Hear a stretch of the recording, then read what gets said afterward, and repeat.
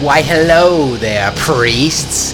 You have found the hardest book review podcast there is, where we digest life-changing books, we shit out greatness, and we change our lives one book at a time. Are you ready? Are you ready? Are you ready? Let's go. And here we go. Welcome back. This is episode 2 of The Gift of Fear. I'm your host, Troy Hollings, and this is the Curiously Disagreeable podcast. We are journeying into the center of the earth. We are reading The Gift of Fear by Gavin Becker. So far, he's talked about how we all have an intuition, and that can be calibrated, and it already mostly is, to detect evil, violence, and badness in the world. We just have to open our minds to it, and that's what he is teaching us about. And he's moving into what is intuition, what is the technology, which is if you think about it, what is actually happening in our brain as a program is running. So he's saying that there's this technology of intuition. What is it?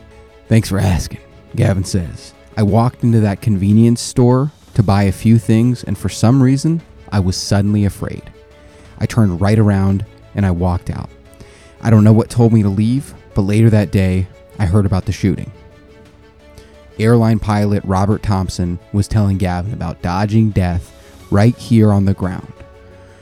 So I asked him, what did he see? How did you know? And so Gavin is just jumping us right into a story where he's talking to a guy who was going to go to a convenience store, and there was a shooting there at exactly the time he was gonna be going. He starts walking in, he's like, get the fuck out, and he turns back around. Gavin's like, hey man, how'd you know? And the guy's like, it's magic. Nothing, dude, nothing. It was just a gut feeling.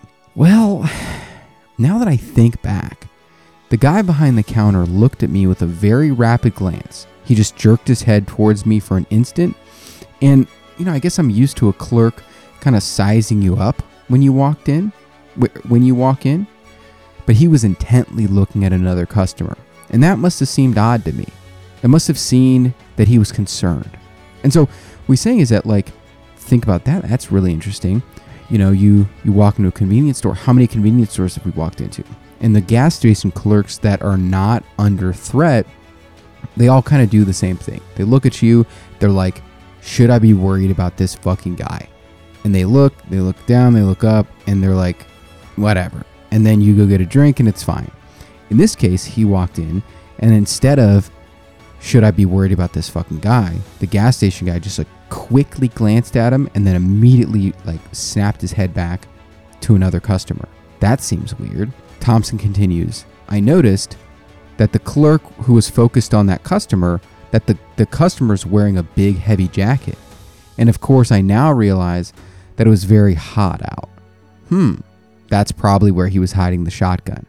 He says, thinking back, it's all clear. But at the time, it didn't mean anything. So this guy walks in, clerk looks weird. He's staring at a guy who's got a big puffy jacket, and it's hot out. So the guy's just like, you know what? Something's fucked up here. And Gavin's like, actually, I know you said it didn't mean anything to you then, but it did. Gavin goes, combining what amounted to fear on the face of the clerk with the man in the heavy coat, with the men in the car with their engine running. Oh yeah, so there was also just a car sitting out there with the engine running, and they're like, oh, that's kind of weird.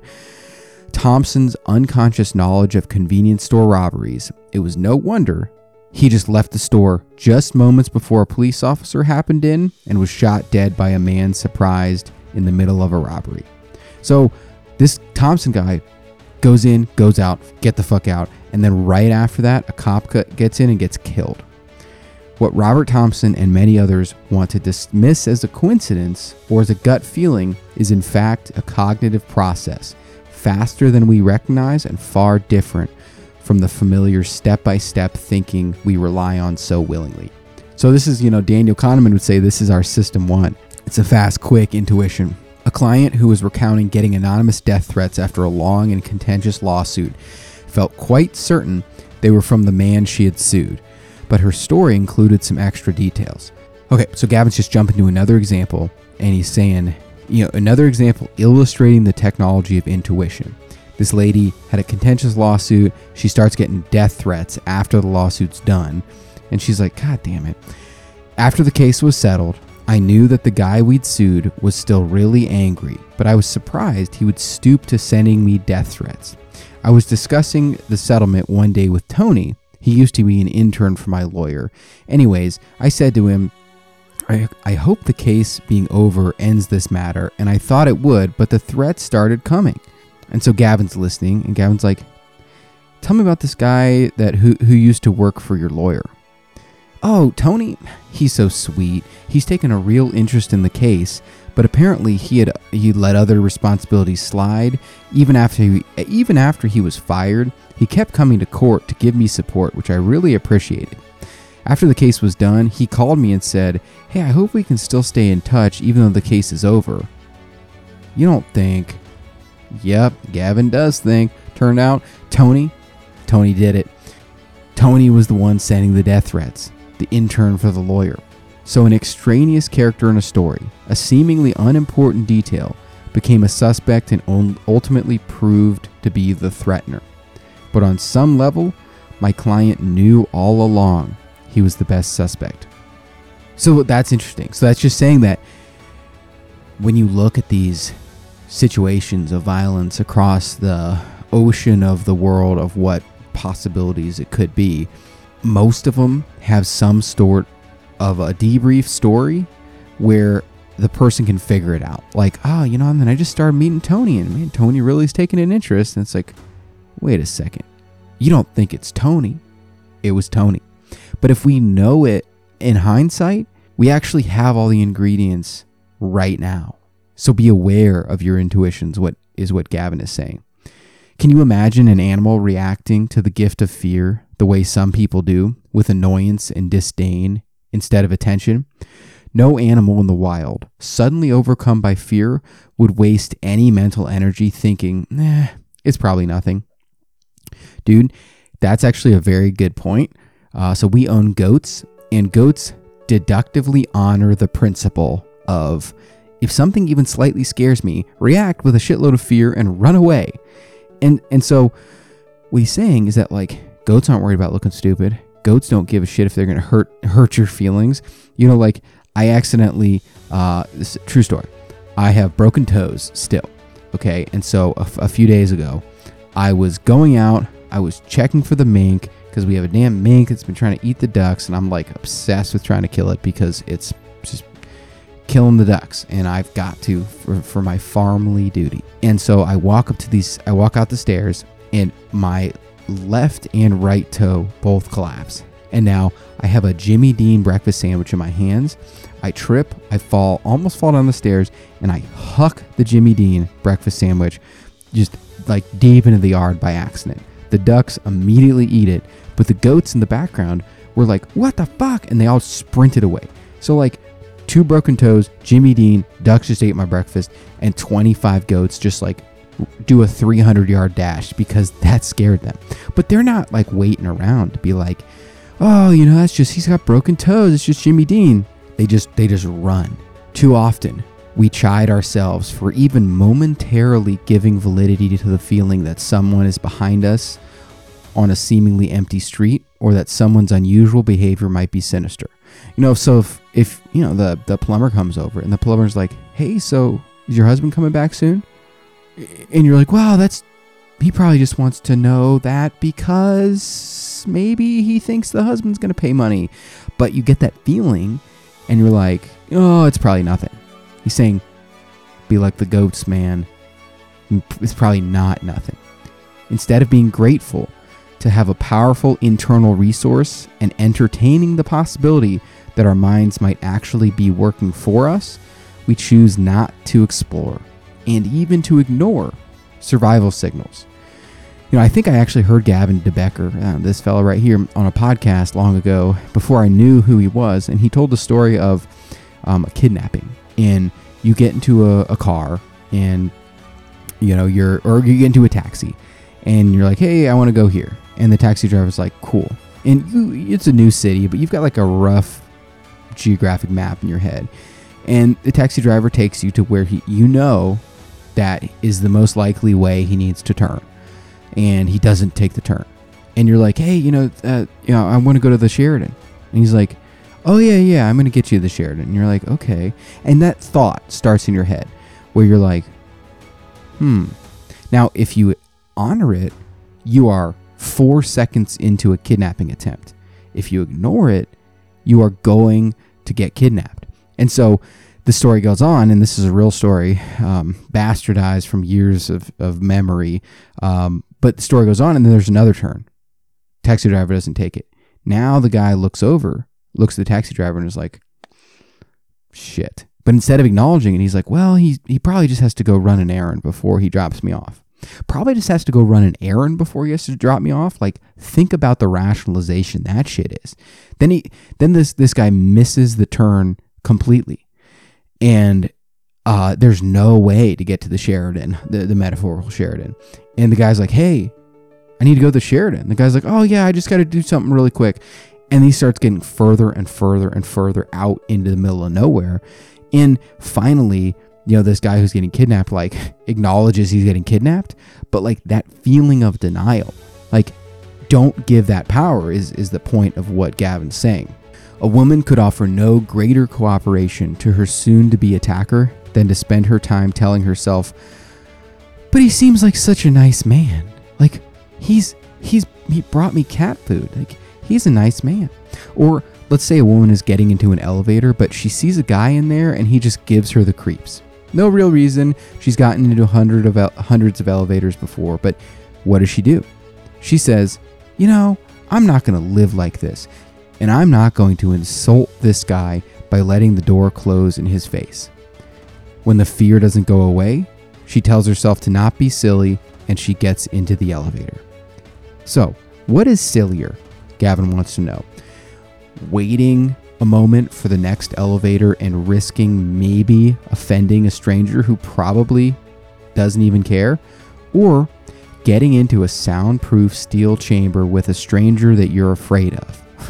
Well, goddamn it, Gavin, when you put it like that, predicting the routine behaviors of adults in the same culture is so simple, in fact, that we rarely bother to do it consciously. We react only to the unusual, which is a signal that there might be something worth predicting. The man next to us on the plane for 5 hours gets little of our attention until out of the corner of our eye, we realize he's reading our magazine. We see it all, but we edit most of it out. Thus, when something does call out to us, we ought to pay attention. But for many people, that's a muscle they just don't exercise. But just like not lifting causes small muscles, not exercising this muscle causes atrophy in your intuition machine. And so he's going to move into China Leonard's. It's a lady. China Leonard's story is not about violence. It is, however, about life and death and about the denial of intuition. She and her young son Richard had just settled into the pre-op room at St. Joseph's Hospital, where Richard was soon to have minor ear surgery. He usually had a barrage of questions for doctors, but when the anesthesiologist, Dr. Joseph Verbrugge, came into the room, the boy fell silent. He didn't even answer when Dr. Verbrugge asked if he was nervous. "Look at me," the doctor demanded, but Richard didn't respond. The boy obviously disliked the abrupt and unpleasant doctor, and China felt the same way, but also felt something more than that. So they're meeting this doctor for the first time, and the kid who's normally like, "Hey, doctors," won't even look at the doctor. And then this anesthesiologist shouts at the kid, "Look at me." And the mom's like, "I kind of hate this fucking guy." But it's stronger than that. It's an impulse, it's flashing in her mind. A strong intuitive impulse crossed her mind. "Cancel the operation," it boldly said. "Cancel the operation." She quickly suppressed the impulse and began a mental search for why it was unsound. So her head is like, "Cancel it, fucking cancel it." But setting aside her intuition about Dr. Verbrugge in favor of logic and reason, she decided, hey, man, you can't judge someone based on his personality.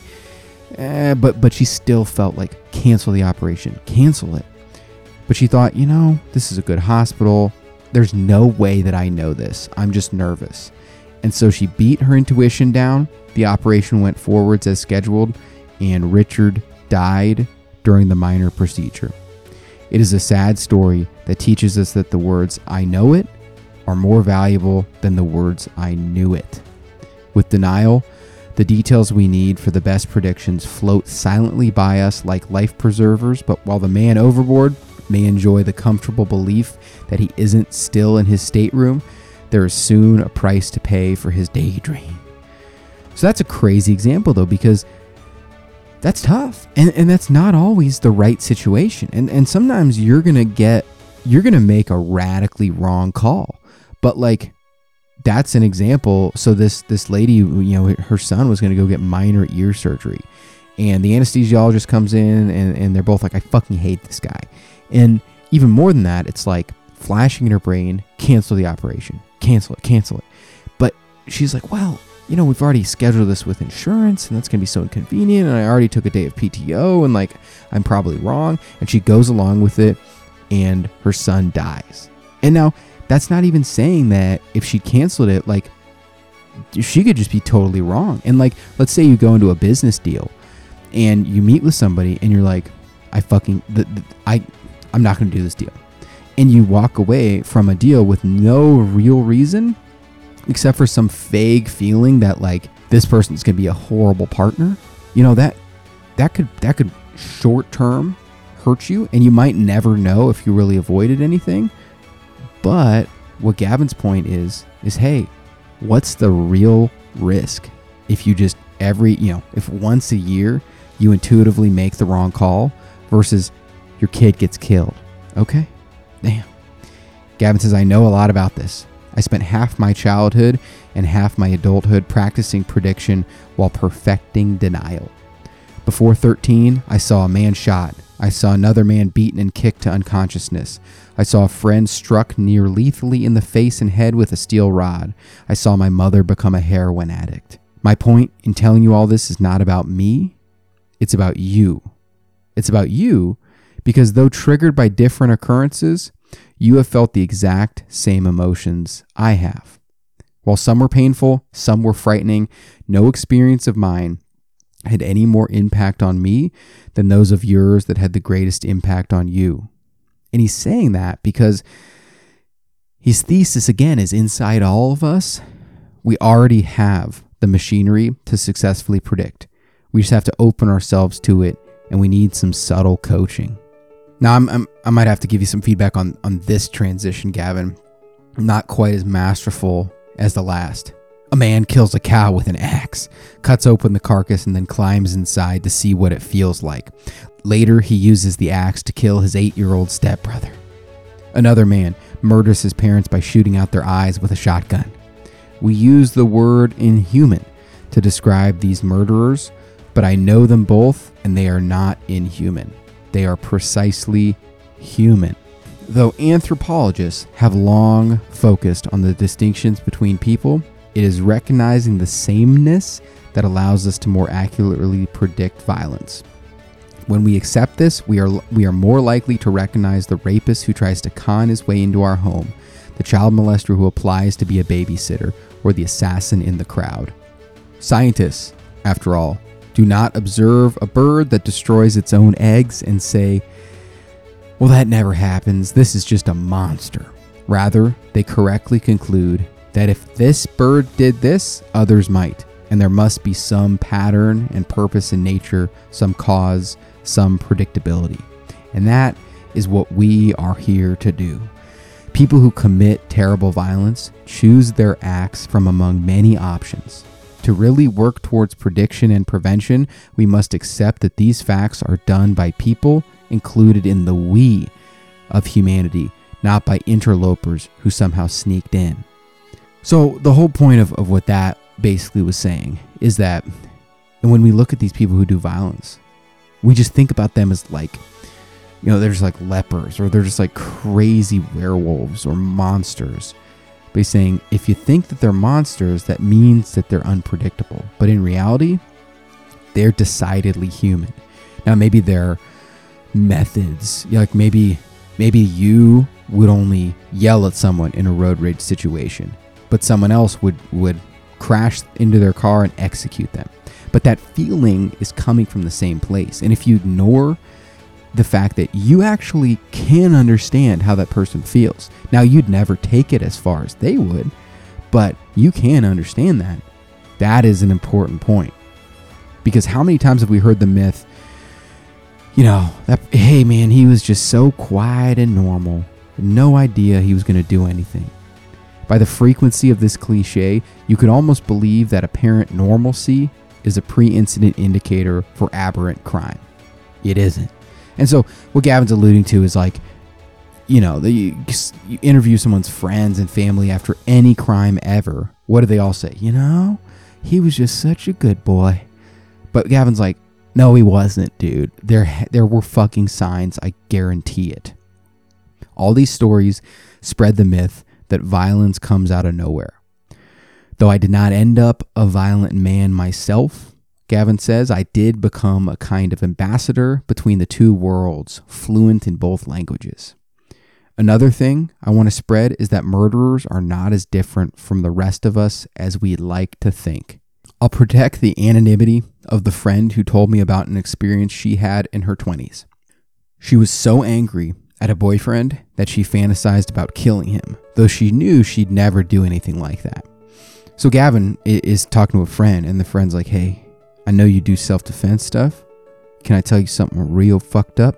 And Gavin's like, yes you can. And she says, when I was in my 20s, I was so goddamn angry at my boyfriend that I was thinking about killing him. Now, I never would have done it, but one morning I was driving to work and an amazing coincidence occurred. My ex-boyfriend was crossing the street directly in front of my car. His being there seemed like a signal, and my anger grew and grew, and I lost my mind. I pushed the accelerator to the floor. The car was going about 50 miles per hour when it struck him. But having moved just enough at the last moment to save his life, he was hit in the leg only. Were it not for the loudness of the car, this woman would be marked today as a common killer. Instead, she's among the world's most famous and admired people. So Gavin has all these really, really famous clients. So in that story, that could be Shakira. And I'm going on record to say I don't have any inside knowledge. It's probably not Shakira. But this person, when they were in their 20s, almost killed their ex-boyfriend with their car, hit their ex-boyfriend with their car, and was trying to kill him. But it was just a fleet of fancy, like a mental illness that took over for like 2 seconds when she had the ability and the opportunity, but got away with it. Now she's telling Gavin, and she's rich and famous. Well, now you know. Anyone. And these people may have grown up looking like everybody else, but they send subtle signals that reveal their intent. And that, my priests, is where we're going. What are some of those signals? Now, Kelly had been apprehensive from the moment she heard the stranger's voice, and now she wants me to tell her why. And so if you remember on the first episode, Kelly was carrying groceries up the stairs. One of the bags ripped, cat food can fell down, and some guy ended up assaulting her for 3 hours, and it turns out he was going to kill her until she escaped. And so Kelly's like, hey, tell me why I was scared of him from the beginning. More than anything else, it was that there was someone else there. And Kelly knew, at least intuitively, after not hearing any doors open or close, that he must have been waiting there. So I don't know if you've ever, if you're in a room enough or like in a house enough that you know how things sound. And you know how things sound if a door's open that shouldn't be open. So like I was on a call with my headphones on, and the house got a little bit colder, but it just felt like it sounded different, which is weird because like it didn't usually sound like anything, but it sounded a little bit like anything differently than usual. And I was like, huh. And so I get off the call and I go out, and dude, my fucking front door had blown open because homeboy didn't close it well enough. But like that is the subtle type of intuition stuff where it's like something just sounds a little different. And so the first thing that Kelly was kind of put off by was she walked up, goes in the front door, starts walking up the stairs, doesn't pass anybody, doesn't hear any doors open or anything. And then the can of cat food goes down the stairs and this guy's in there. And that's kind of like my door being open and just like something doesn't sound right. She's like, she didn't explicitly acknowledge it, but thinking back, she didn't see him, but he had to have been there. So was he sneaking in the shadows and she walked right by him? Only as we spoke did she realize that when he said he was going to the 4th floor too, he didn't give a reason. It was Kelly who filled in the blanks and assumed he must be visiting the Kleins who lived across the hall. So, first thing is that weird, how the fuck is this guy in here? And then it's like, oh, he's going to the 4th floor. And like, imagine there's like 7 people on the 4th floor, 7 apartments, She probably knows all those people. And so she's like, okay, well, he's probably visiting the Kleins. But maybe, but she filled that in. Kelly tells me that she didn't listen to herself because there wasn't anything in the man's behavior to explain the alarm she felt. And so I don't know if this is an example, but my good buddy and I, redneck friend, hunting buddy for life, we, back in the day, 5-6 years ago, like right after I just read this book, for the first time, I drove to his house to go hunting, and it was like an hour drive, and I was so dedicated, and my life was, I guess, a similar level of toil still, but we didn't get anything because I was horrible at hunting, and I had to stop at the gas station. And so I was driving back from his house, and I stopped at the gas station that was right off of I-70, and so already I was like, okay, there's probably a wider swath of people that come to this gas station than a gas station that's not right next to the interstate. And I pull in and I see this shifty looking guy, and I get the full body chills as Ashley Flowers on a True Crime Podcast been known to say. And so I was gonna pull in right next to him, but I was like, that doesn't seem like a good idea. But I had to get gas. And so I pulled all the way around. And so like I did a full loop, but I made it look like, I was pulling there just so that I could, get to my gas, the gas pump on the certain side.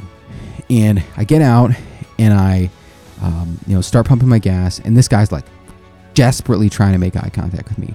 I look at him, I nod my head, I go back to the gas station, so non-committal, he can't even do anything. And then I noticed that he's acting really like he knows the other guy who's also getting gas from a different car. So I'm like, how are these two guys here? They know each other.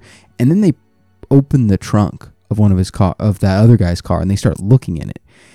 And I don't know, man, but there was some fucking shit going on there. I just felt super off. I don't know why. It was like, maybe I was paranoid. I don't know. But I think I filled up my tank like 3/4 of the way, and I just drove off. But imagine, maybe I was wrong. Okay, cool.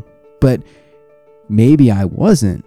And I got ahead of this enough that I pulled to the farthest away gas pump, and I was just prepared to defend myself with lethal self-defense force if I needed to, and I drove away and it was no problem. And so Gavin's whole point is that the only way to reduce risk is to learn what risk looks like. The capable face-to-face criminal is an expert at keeping his victim from seeing survival signals, but the very methods he uses to conceal them can reveal them. So what Gavin's going to go into now is, he's talked about this technology of intuition and how we actually have it and we can't ignore it. He started talking about Kelly, how, there were some facts that she kind of missed getting into the situation. Even the weirdness of that guy just being in the room, being in the building somehow. But now Gavin's going to talk about what are some tactics that we can be on the lookout for. Because if you're just going out into the world, you're at the grocery store, you're talking to people, you're at the gas station, you're at the Black Friday store, theoretically no one really wants anything from you. And so they're really just like, if they are communicating with you, maybe they're being friendly, maybe they're not, maybe they're just like, it's just passing encounters that are unrelated. But then you come into contact with someone who's using a tactic on you, and you're like, that's different. That's weird. That's abnormal. My intuition should flag when I see that. And that's what he's going to do. So he's going to list out some tactics that these criminals use so that we can be aware, but even more so that we can just even know, like, hey, that's a tactic. Okay, maybe I should be more concerned about this.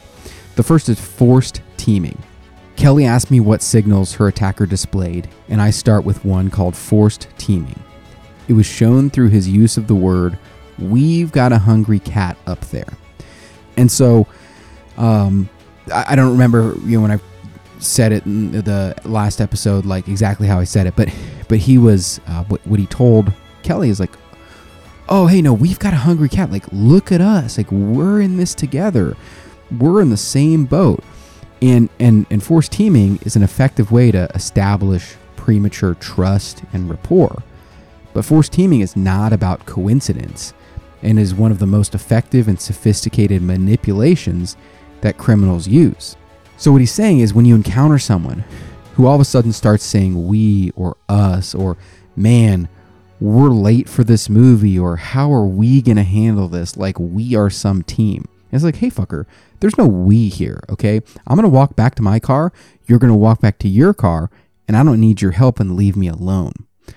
But Kelly did not consciously recognize what her intuition knew, so she couldn't apply the simple defense mechanism of forced teaming to make a clear refusal to accept the concept of partnership. I did not ask for your help, and I do not want it. So imagine if her intuition's going crazy, this guy's in here somehow, but she's like, hey, I don't need help. He's like, no, there's such thing as being too proud.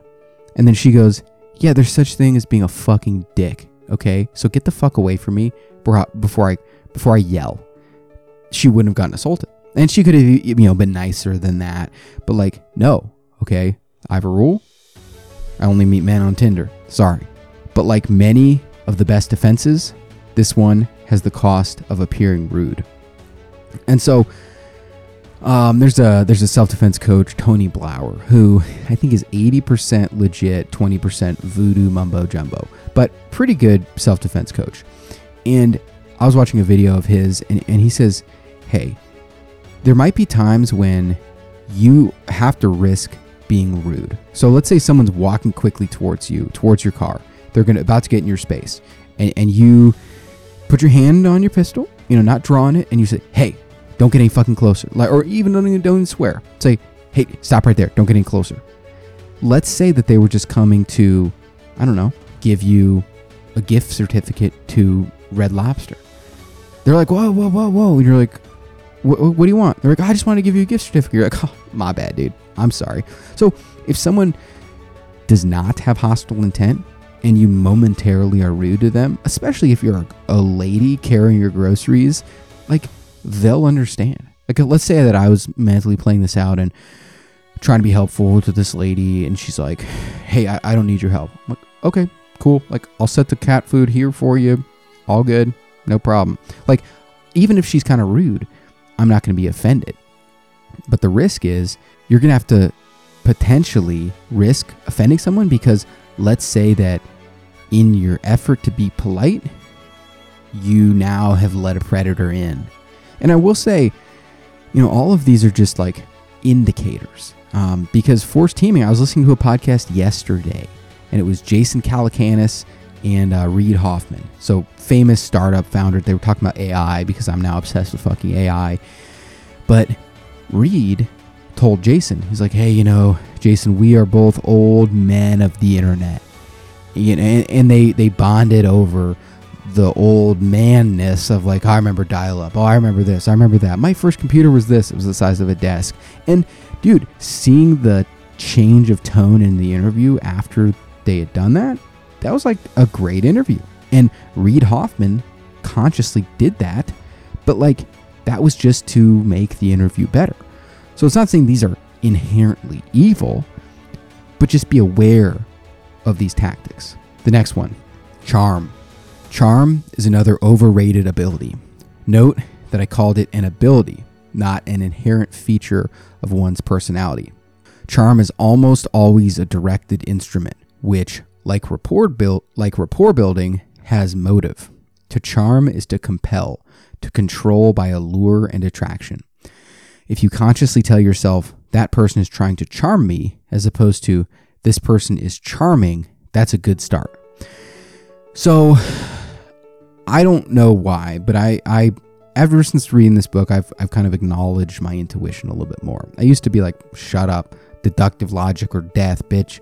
But at the old company I was at, we just hired this new guy, and it was just, we'd all gone remote, within the last 6 months, and I was, found myself working just like a lower level junior sales job in a pandemic, and it was kind of shitty. But my boss was super cool, and so I was fine. But this guy had sniffed out somehow, like he was going through and meeting everybody at the company virtually, and he like decided he wanted to try to be my friend. And he was very personable, and we actually had a lot in common. Like, he thought he was going to be a professional athlete. He lifted a bunch. He was cool, but he was just too charming, like too polished. And like, I watched him give a speech in front of our whole company, and like he perfectly wove in our core values, and our chief operating officer was like, man, this guy, I know he's only been here for 4 weeks, but man, he's amazing. And there's just like something inauthentic and something like I just didn't like about him. And I could be wrong. A lot of people like him, but it's just like, man, I don't know about this. Because somebody's not just charming, they are trying to charm you. Like, he would call me and say, oh, hey, my buddy Troy. I'm like, who the fuck said we were buddies, dude? Okay, I'm locked in my house. It's COVID times. Okay, I don't even like this job. I could quit any second. Gavin says, if I'm trying to deceive someone, that person has to be just a bit smarter than I am in order to see through my deceit. That means you have a sort of arms race. The predatory criminal does all he can to make that arms race look like a détente ceasefire. He was so nice, is a comment I often hear from people describing the man who, moments or months later, attacked them. We must teach our children that niceness does not equal goodness. Niceness is a decision, a strategy, a social interaction. I encourage women to explicitly rebuff unwanted approaches, but I know it is difficult. Just like rapport building has a good reputation, explicitness by a woman has a bad reputation.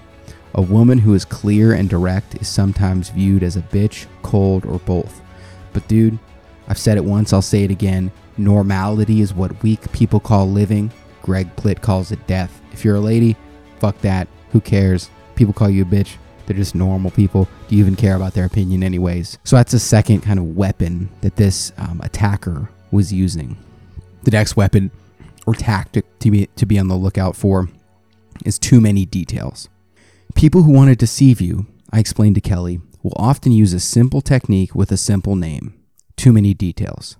The man's use of the story about the cat he left unfed in his friend's apartment is too many details. So I think I cut this out because I didn't want no damn too many details. But he goes and he was like, hey, let me help you. And he's like, oh, it looks like we have a hungry cat. I remember one time I cat sat for my friend, and I forgot to feed it for a week, and it was a bad thing. Let's get on up there. And that's too many details. What the fuck is he doing? His reference to, hey, we can leave the door open like ladies do in old movies. That's too many details. His volunteering that, I'm always late. Broken watch, not my fault. Too many details. When people are telling the truth, they don't feel doubted, so they don't feel the need for additional support in the form of details. When people lie, however, even if what they say sounds credible to you, it doesn't sound credible to them, so they keep talking. The defense is often to remain consciously aware of the context in which details are offered. So, this is interesting, and I'm sure this can't be a just a hard and fast rule, but it's just part of that like calibrating your intuition thing. So I just got back from a 2-day cross-country driving bonanza to Wisconsin. I got in at fucking 11:30 on a Wednesday night. I was so damn tired. And my wife was joking with me, and she's like, "Where were you? Were you with another girl? Let me smell you." And I was just like, "Leave me alone. I didn't cheat on you. I'm going to bed, woman." But let's say this 2-day trip was actually to visit my illicit side wench. Gavin's saying I'd probably feel compelled to have a different story. I want to have a super coherent story. So I might have like rehearsed this on my drive back. Like, so hey, there's some bad traffic going through Chicago. I really had to pay a lot of tolls. And then I kept worrying about running out of gas like this one time in Yellowwood National Forest. But, baby, I'd never cheat on you. I don't even look at other girls. Like the last time another girl and I talked was at work, but, nothing happened. Like, are we good? Dude, my wife, who might have been joking before, but after that type of an answer, she would definitely be like, "Hey man, I was kidding before, but let me smell your dick right now." Kelly had so many details thrown at her, she forgot the context. This man was an absolute stranger. Another strategy used by Kelly's rapist was typecasting. A man labels a woman in some slightly critical way, hoping she'll feel compelled to prove the opinion inaccurate. "You're probably too snobbish to talk to me," a man will say, and a woman will prove she isn't a snob by talking to him. When Kelly refused her attacker's assistance at first, he said, "There's such a thing as being too proud, And she resisted the label of being too proud by accepting help. But I definitely would have responded, hey, thanks for the feedback, little buddy. You know what else there is? There's such a thing as being a random guy in my apartment I've never seen before trying to guilt me into doing shit. Back the fuck off if you want to keep your fucking organs." Pretty sure that would have worked. So typecasting, I just thought you were open-minded. It's like, I am open-minded, and I'm open to the possibility of never talking to you again. The next is loan sharking, which go read the Robert Cialdini book, Influence, goes a lot more into this, but this is reciprocity. He wants to be allowed in your place because he was doing something nice for you. Like, hey, I helped you carry this. The least you can do would be give me the honor of being in your apartment. Okay, that goes too far. The next tactic that this attacker was using, the unsolicited promise. For the next signal, I asked Kelly to go back to that morning when she was reluctant to let her attacker into her apartment. He said, "Hey, I'll just put this stuff down and go, I promise." The unsolicited promise is one of the most reliable signals because it is nearly always of questionable motive. Promises offer no collateral or guarantee. They are the very hollowest instruments of speech, showing nothing more than the speaker's desire to convince you of something. When you encounter an unsolicited promise, it's useful to ask yourself, why does this person need to convince me? The answer, it turns out, is not about him. It's about you. The reason a person promises something is that he can see that you are not convinced. When someone says, "I promise," say, at least in your head, "You're right. I am hesitant about trusting you, and maybe with good reason. Thank you for pointing it out." And I told the story before, but my own personal version of this rule is first car I ever bought, driven through wet concrete, total fucking piece of shit. And I spent all my worldly money, wrote him a check for $5,000. It was horrible.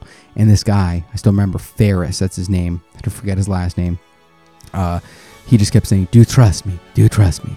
And at the time I was like, yeah, I think I do. But now, since I learned so viscerally I shouldn't have fucking trusted him, if anybody says, "Do you trust me?" I am extremely suspect, tending towards immediately the answer now is no. And so Gavin is talking to her. It's late. Gavin wants to go home. He's a workaholic. He suggests to Kelly, "Hey, we'll discuss the rest tomorrow," but she wants one more signal before we stop. So I speak to her about one more signal, perhaps the most universally significant one of all. But if you want to know what that is, you're going to have to tune in on the next episode of the Curiously Disagreeable podcast. We got a couple more signals. couple more tactics that evil men have been known to use. We go into his mental model for prediction, and then we're going to take a quick journey into the world of assassinations and stalking and pull out what we, a humble kusemono, can do to defend ourselves in this crazy world. But if you want that, if you want more, if you want everything, you're going to have to tune in next time on the next episode of the Curiously Disagreeable podcast. Thank you. Thank you very much. And that, my pretties, is another episode down of the Curiously Disagreeable podcast. Check us out at CuriouslyDisagreeable.com, the Troy Hollings on Instagram, or wherever the fuck you get your podcasts. The end.